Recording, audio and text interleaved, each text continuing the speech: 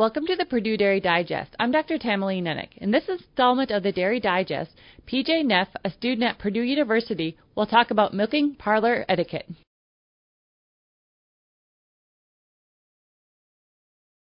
A clean and relaxed atmosphere should be held as a high priority when in the milking parlor. A clean parlor and proper milking procedures will help prevent the spread of mastitis that could limit milk production in the herd. A relaxing atmosphere will help keep cows calm and stimulate the release of oxytocin for milk letdown, which will help to maximize milk production in the herd. Cows should be kept as calm as possible when they are approaching the parlor. Handlers should limit any loud noises and not do anything to inflict pain when the cows are coming into or are in the milk parlor.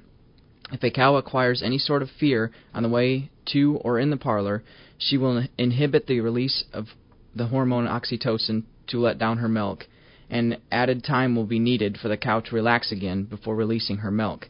Maintaining a calm and relaxed atmosphere in the milk parlor will decrease milking time and aid in the prevention of mastitis problems. Once the cow has entered the milking stall, she should be pre-dipped to sanitize the teats. This pre-dip should have contact with the teats for at least 30 seconds to be most effective.